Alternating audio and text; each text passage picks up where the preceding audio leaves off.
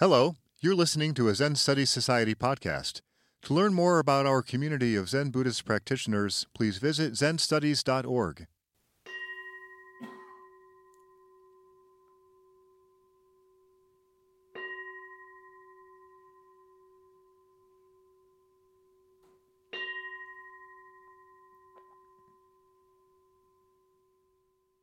Bodhidharma's Wake-Up Sermon.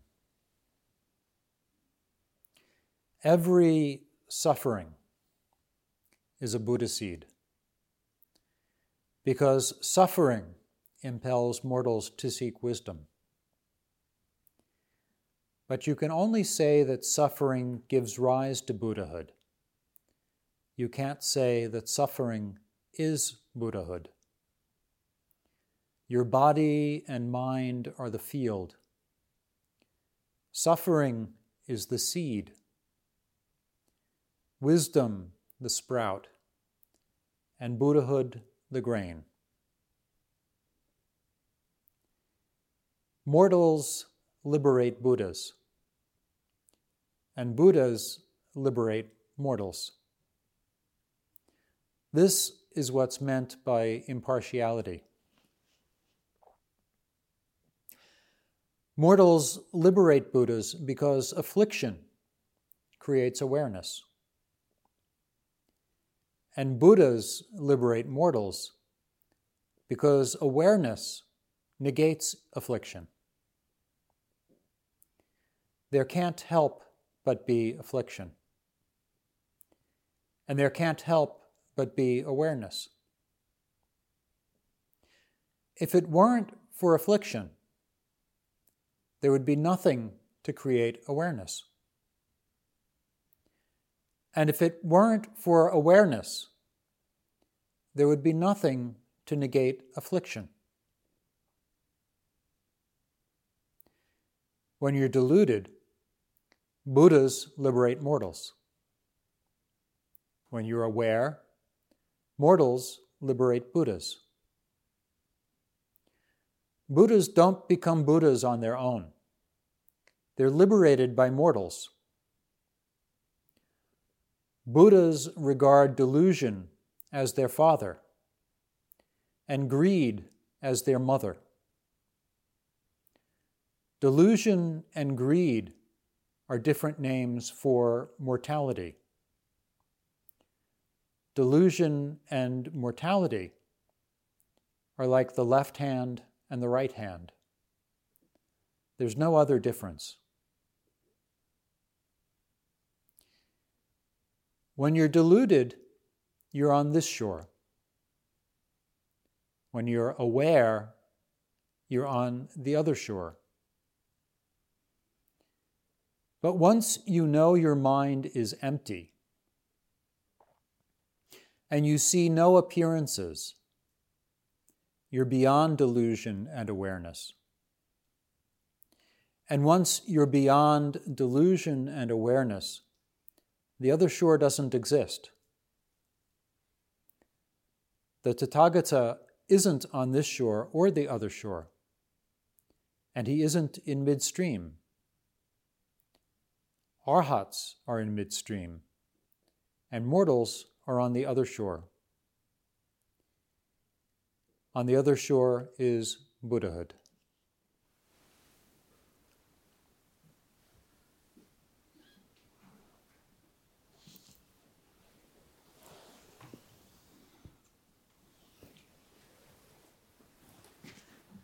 Hello, everybody. Nice to see many of you again, and some of you for the first time. It's a real Rohatsu session when it's cold outside and it's snowing and there's absolutely no temptation to put your mind outside because it's just too cold out there. So you just turn inside and feel the warmth of the people around you, the vitality of the practice of all of the people sitting with you, the people sitting across from you and next to you.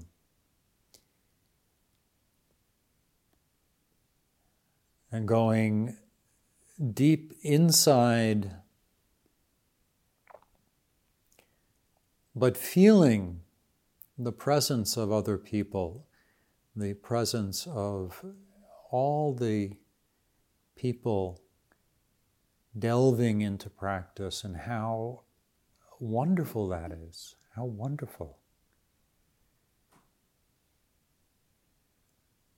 Many people here have no access to a sangha to sit with. And so we sit on our own most of the time, which is in itself a very wonderful experience, but there's something so beautiful in sitting with other people and having other people lift you up. The energy of the collective practice. So important and so precious and so rare that you should all appreciate it and savor it for as long as it lasts.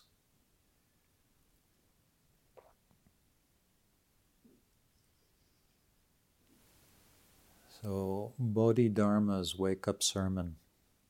It's quite a long sermon, and I've just quoted 3 paragraphs from it. It's printed in this book, The Zen Teaching of Bodhidharma, translated and edited by Red Pine. I encourage you all to, if you can, get your hands on a copy and read it as closely as you can. How many people here right now are suffering?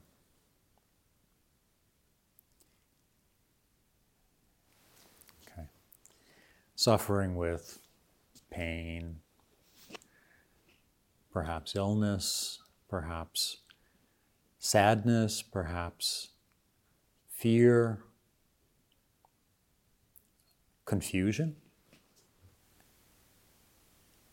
And how many people, when they had Thanksgiving a few days ago, gave thanks for their suffering? Yep, probably not a whole lot of people. But the very first thing that Bodhidharma says in this excerpt is suffering. Every suffering is a Buddha seed. Every hardship, every pain, every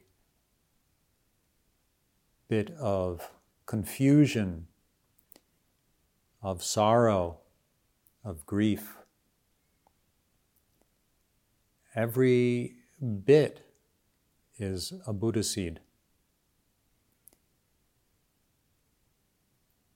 Without our suffering, we have no motivation to practice, no motivation to sit, regardless of how we may be feeling, because we know that in sitting,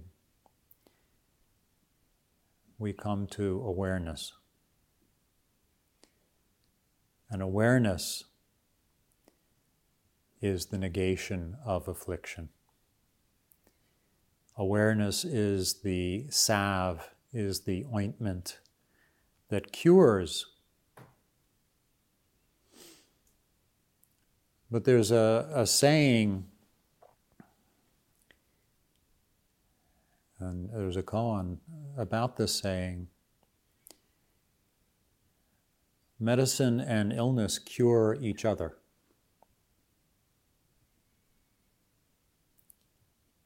Medicine taken without illness is a kind of poison.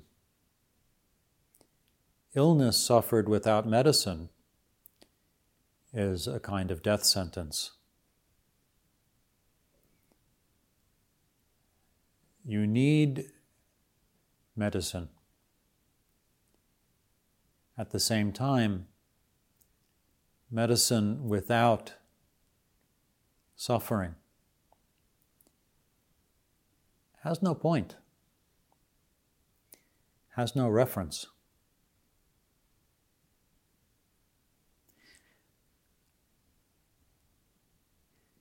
Suffering is suffering because of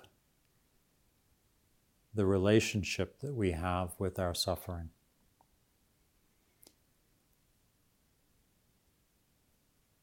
To be aware of suffering makes it into something else. There may be pain, there may be grief, there may be sorrow, there may be loneliness, but in awareness, there's also a welcoming, there's an opening, there's a softening. The other day I was driving with my wife and she asked me, so if somebody came to you and asked you, what's the point of Zen? Or what are you trying to do in Zen? What would you say? And I thought about it for a little bit. And I said, opening your heart and your mind to reality. And that doesn't mean opening your heart and your mind to pleasant reality alone. Yes, opening your mind to pleasant reality is a wonderful thing. Opening your heart to joy and sunshine and great good feeling is a wonderful thing. And that certainly is part of Zen. But opening your mind and your heart to all of your experience, to the pain that is in your knee as you sit, to the pain that's in your heart when a loved one dies, or some awful thing happens. Not running away, but embracing. Knowing that this affliction is the seed that yields wisdom. There's a Tibetan Buddhist practice called Tonglen, and there's in the tradition which practices Tonglen, there's a series of teachings called the Lojong teachings. And it's a series of 81 slogans. They're sayings that you can repeat and reflect on and meditate on. And one of those sayings, one of those slogans, is 3 objects, 3 poisons, 3 seeds of virtue.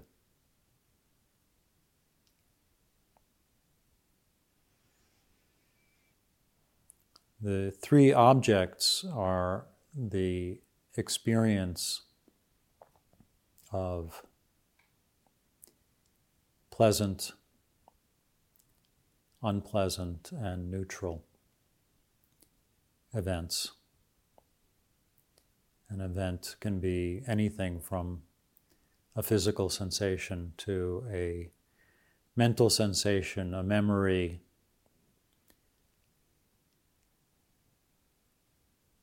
a plan, an emotion,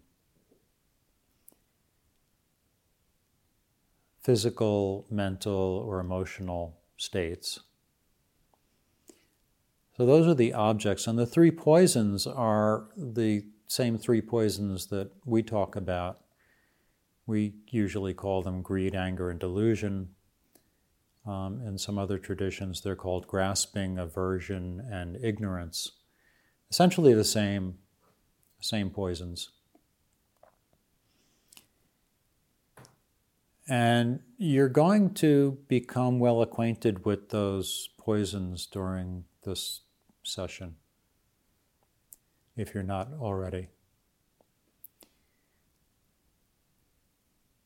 Greed, anger, and delusion. Grasping is a little more inclusive than greed.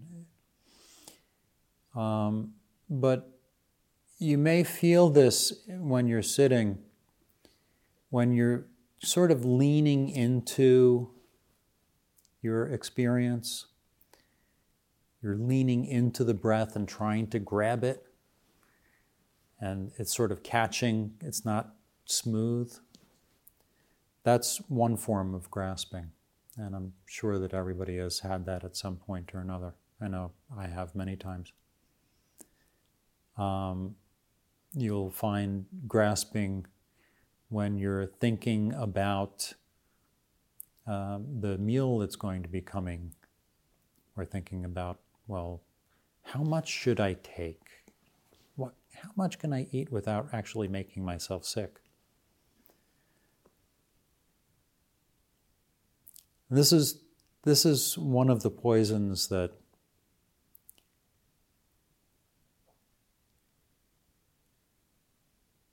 can make you miserable.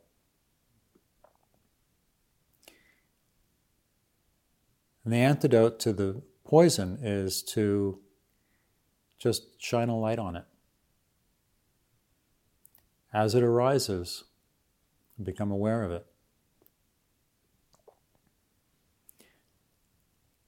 That doesn't mean that you have to explore it ad infinitum and ad nauseum, but to become aware of that feeling and just say, oh, yeah, I'm leaning in, I'm reaching, I'm trying to hold on.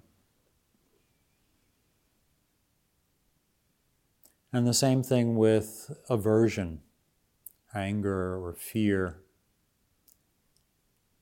Just recognize as it happens. Recognize the feeling. Recognize the effect that it has on your condition. And then let it go. Don't blame yourself for having the feeling, but just let it go.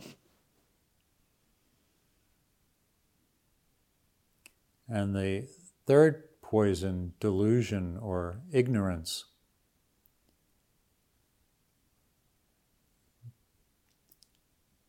How many of you sometimes when you're doing Zazen just feel like there's just nothing there? Like you're dead. Like you're zoned out, spaced out, and just nothing is happening. That's ignorance. Ignorance is just kind of, you're not being stimulated. And so when you're not being stimulated, your experience is neither pleasant nor unpleasant. It's just neutral. We have a tendency to get very, very bored and just kind of zone out. And we ignore whatever actually is there.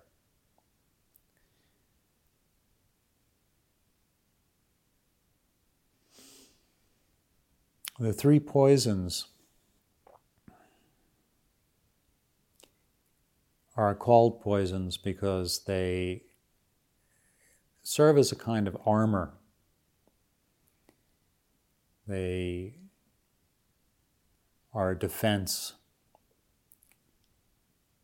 to opening your heart and your mind. When you're grasping, you can't open your heart. When you're angry, you can't open your heart. And when you're just dead, you can't open your heart. The three poisons are, in a way, the opposite of the three treasures. The treasure of Buddha is the opposite of ignorance.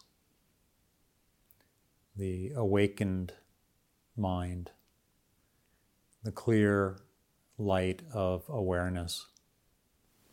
That clear light has a kind of brilliance to it, which is the opposite of the deadness of ignorance.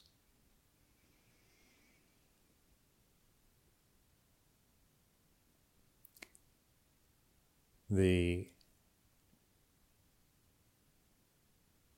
poison of grasping is the opposite of Sangha.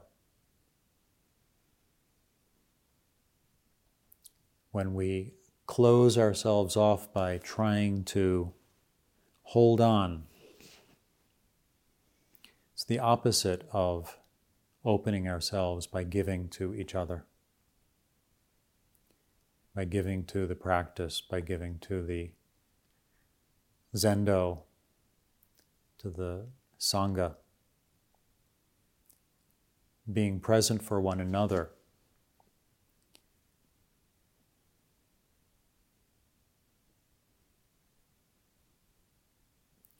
And the poison of aversion or anger or fear,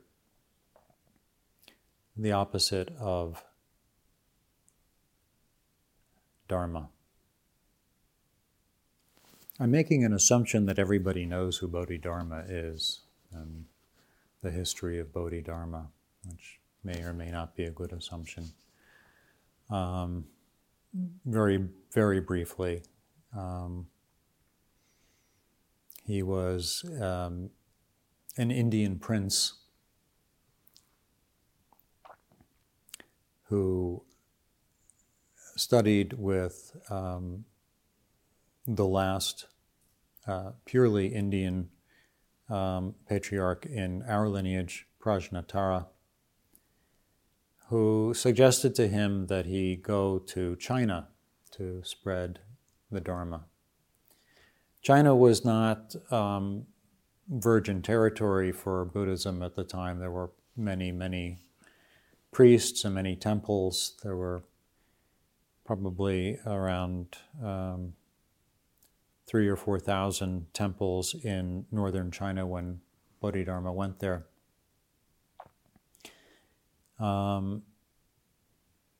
He went there sometime around 500 in the Common Era. So around 1,000 years after Buddha and about 1,600 years before our present time. And not a whole lot is known about Bodhidharma's time in China with absolute certainty. What is known is that he had only one successor, Eka, who is also in our lineage. And between Bodhidharma and Eka and their disciples and Dharma descendants, the Zen lineage passed from India to China and then on to Japan.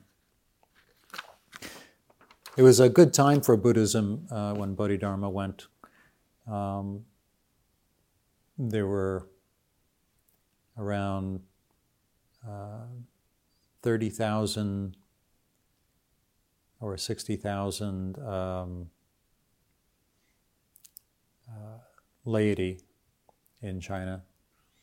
And around 50 years after he arrived, there were around 2 million ordained. So the Buddhist presence was just exploding at the time.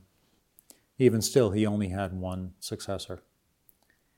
So it tells you how very radical he was in terms of Chinese Buddhist practice. Very, very uncompromising character. Every suffering is a Buddha seed because suffering impels mortals to seek wisdom. But you can only say that suffering gives rise to Buddhahood. You can't say that suffering is Buddhahood. Your body and mind are the field. Suffering is the seed.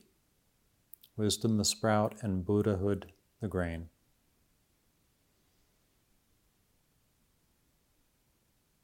This is practice. Without suffering, no practice.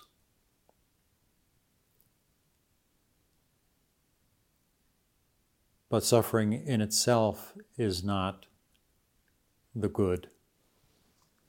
It's not the fruit. It's simply the seed.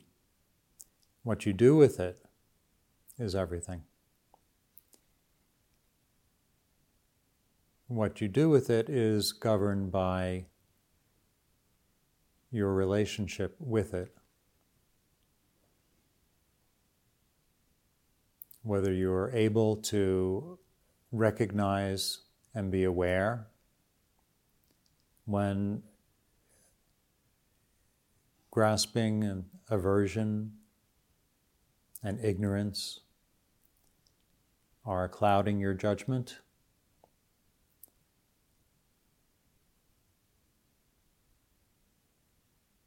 and whether you can be open to those poisons and simply recognize them without getting bent out of shape about it. Recognize it and then drop it. Recognize it and drop it. Mortals liberate Buddhas and Buddhas liberate mortals. By mortals, he means anyone who is subject to affliction. Mortals liberate Buddhas because affliction creates awareness.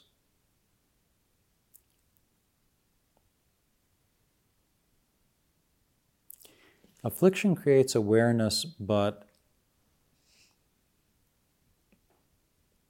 what you do with affliction is really,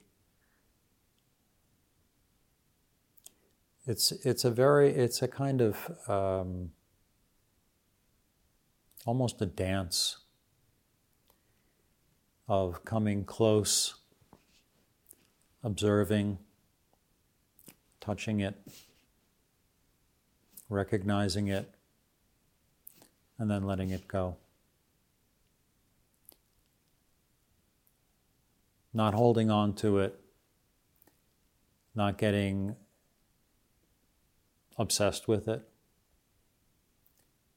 not getting carried away with it, not getting carried away with your relationship with it. When you're having daydreams, daydreams are a kind of affliction. What do you do when you have daydreams? Do you yell at yourself for having daydreams? Or you say, oh, that's daydream again. Okay. Just recognize it and walk back from it.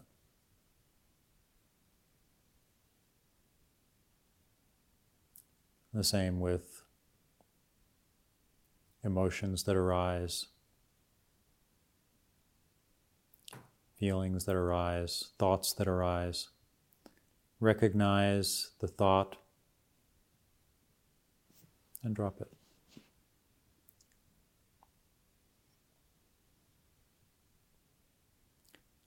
If it weren't for affliction, there would be nothing to create awareness. And if it weren't for awareness, there'd be nothing to negate affliction.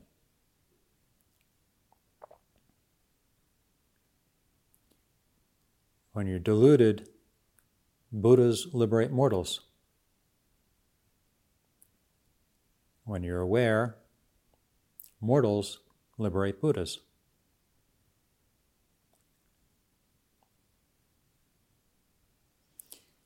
It's this relationship between the mind, the heart-mind, and experience. Not turning your back on experience, cultivating the awareness of experience, but not being caught by it, not being dragged by it.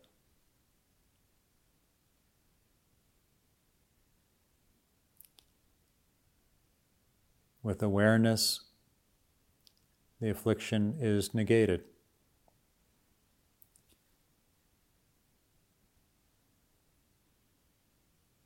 But without the affliction, awareness has nothing really to grab onto.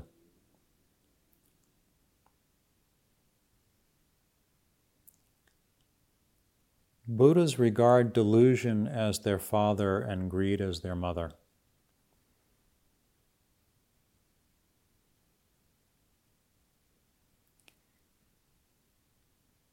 That's a tough one.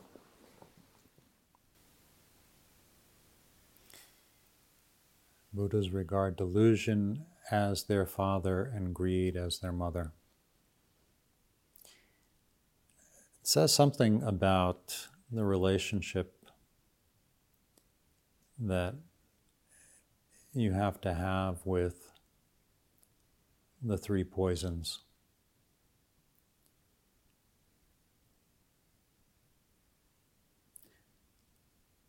To recognize that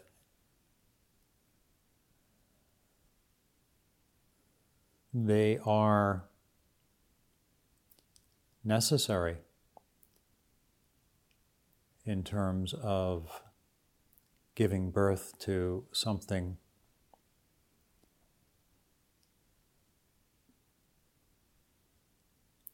giving birth to Buddhahood, but only when they are set aside. In another one of his sermons, Bodhidharma talks about beholding the mind. That's his breakthrough sermon. If someone is determined to reach enlightenment, what's the most essential method he can practice? The most essential method, which includes all other methods, is beholding the mind.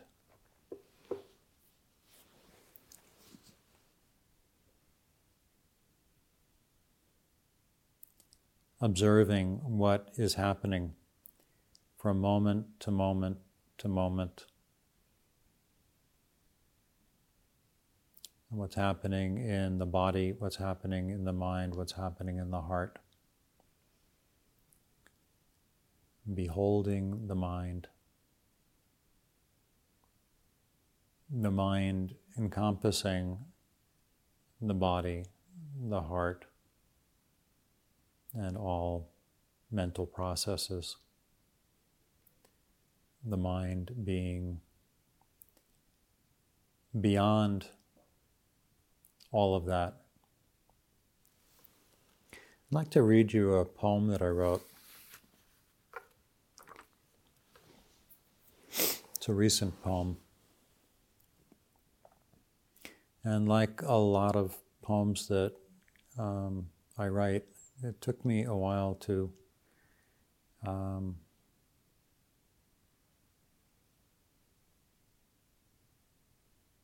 figure out just what the poem was about. And perhaps it will have the same effect on you, but it's in some way appropriate for this text. It's called Where Your Heart Used to Live.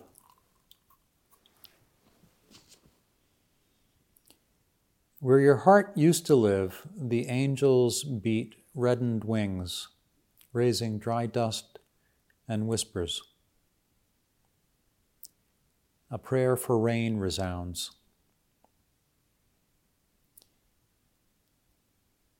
Where your heart used to live, an invisible hand sweeps out radar in a blackened chasm. A listening station abandoned since the Cold War ended.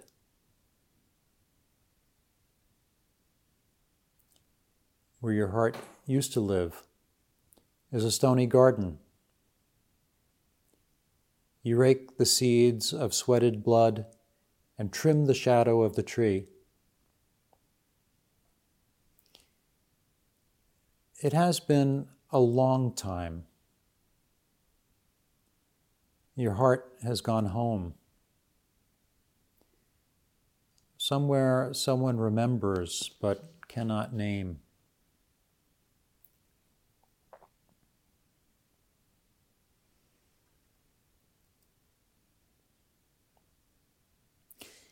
The session, in a way, is about your heart going home. You may not be able to name that home, but that is where your heart belongs. And when I say heart, you can understand heart-mind. Your heart and your mind are a unit. Wherever your heart used to live, whatever suffering has impelled you towards this practice,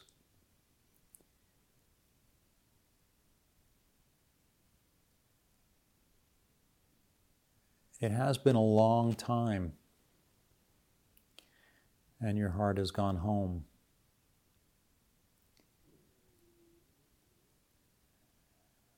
Your home is not where your heart used to live. Your home is where your heart is right now, where your mind is right now.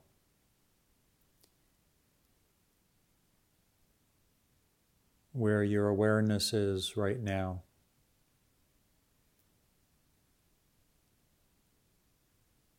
Whatever has gone before,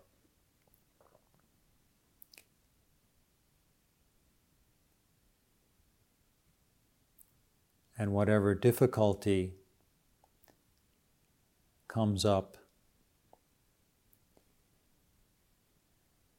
your home is in this very moment,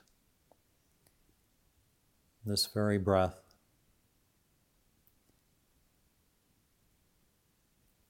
And if grasping or aversion or ignorance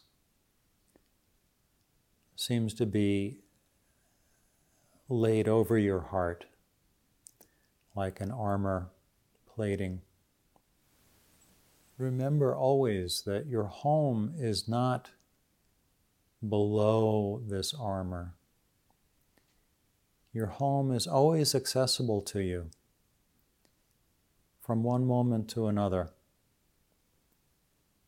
just by being here, present, now, even when it seems very difficult, even when it seems that it requires superhuman patience. When you do Zazen, you are practicing all of the 6 paramitas at the same time. The first is generosity. the generosity of opening your heart, the generosity of making yourself an offering to all beings, being present for all beings,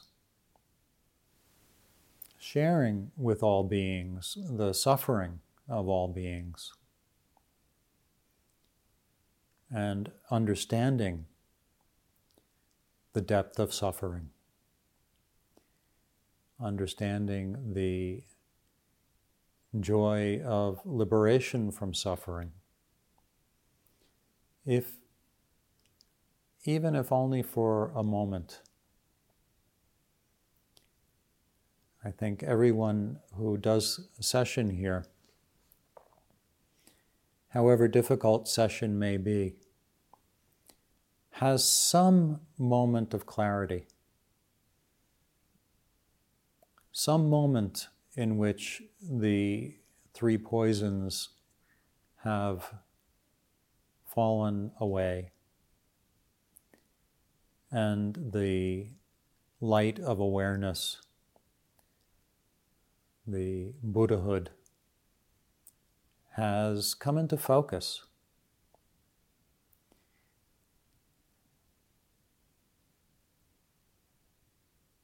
And for some people, that may be only 5 minutes out of a whole week. For other people, it may be 5 days out of a week. For rare individuals, it may be a liberation that transcends time. But that doesn't matter. It's your heart which is finding its home. And in your home, in your heart, all beings can find a home. This is generosity. This is Sangha, paramita of discipline, ethical discipline.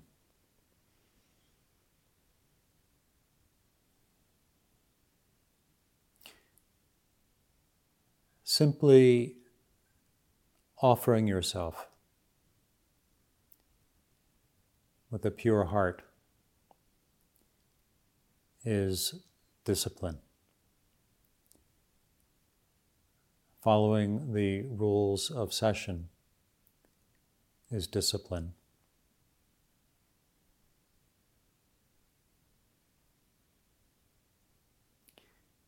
Practicing when practice is difficult is discipline.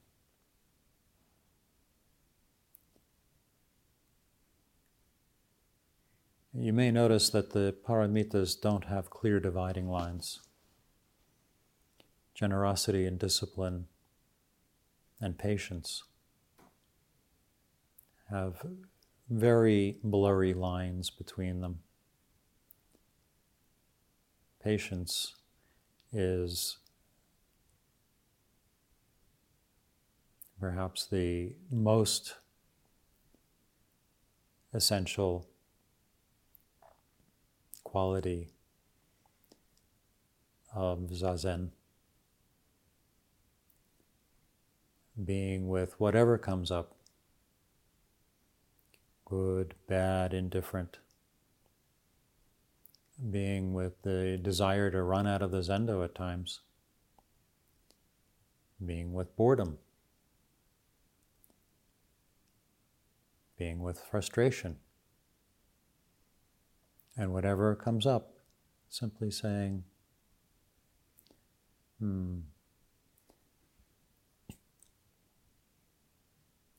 this too shall pass, because it always does. It's always changing, moment to moment. Whatever difficulty comes up, that will pass. And there will be moments of clarity, and those will pass. Moments of confusion, and those will pass. But through it all, practicing the virtue of patience and perseverance. And that also is one of the qualities of the home for your heart. The calm abiding.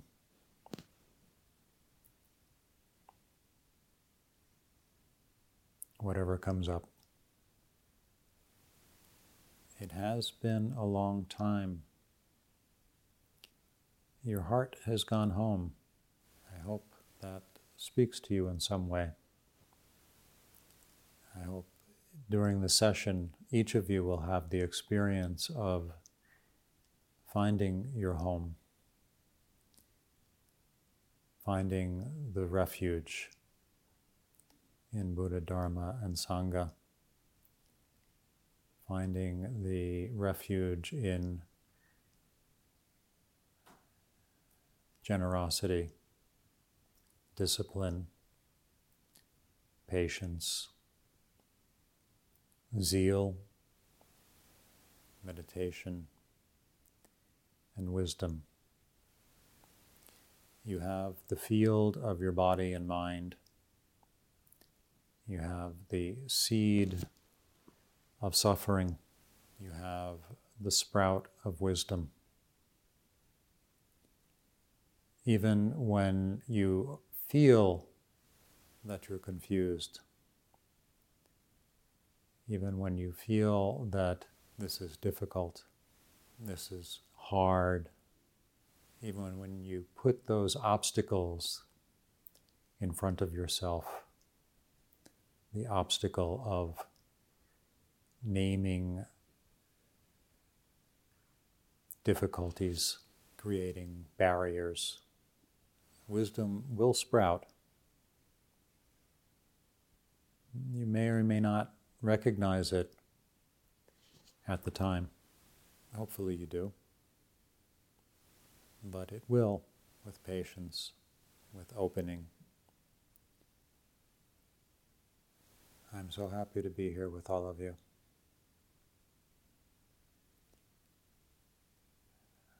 Be kind to yourselves. Most of all, with all of the difficulty of session, be kind to yourself and be kind to those around you. Even if you can't speak, let your kindness radiate outwards. Let your love for one another radiate outwards. Let yourself be at home and make a home in your heart for everyone that is here with you and everyone who could not be here with you. Everyone on the other side of the Zendo gate.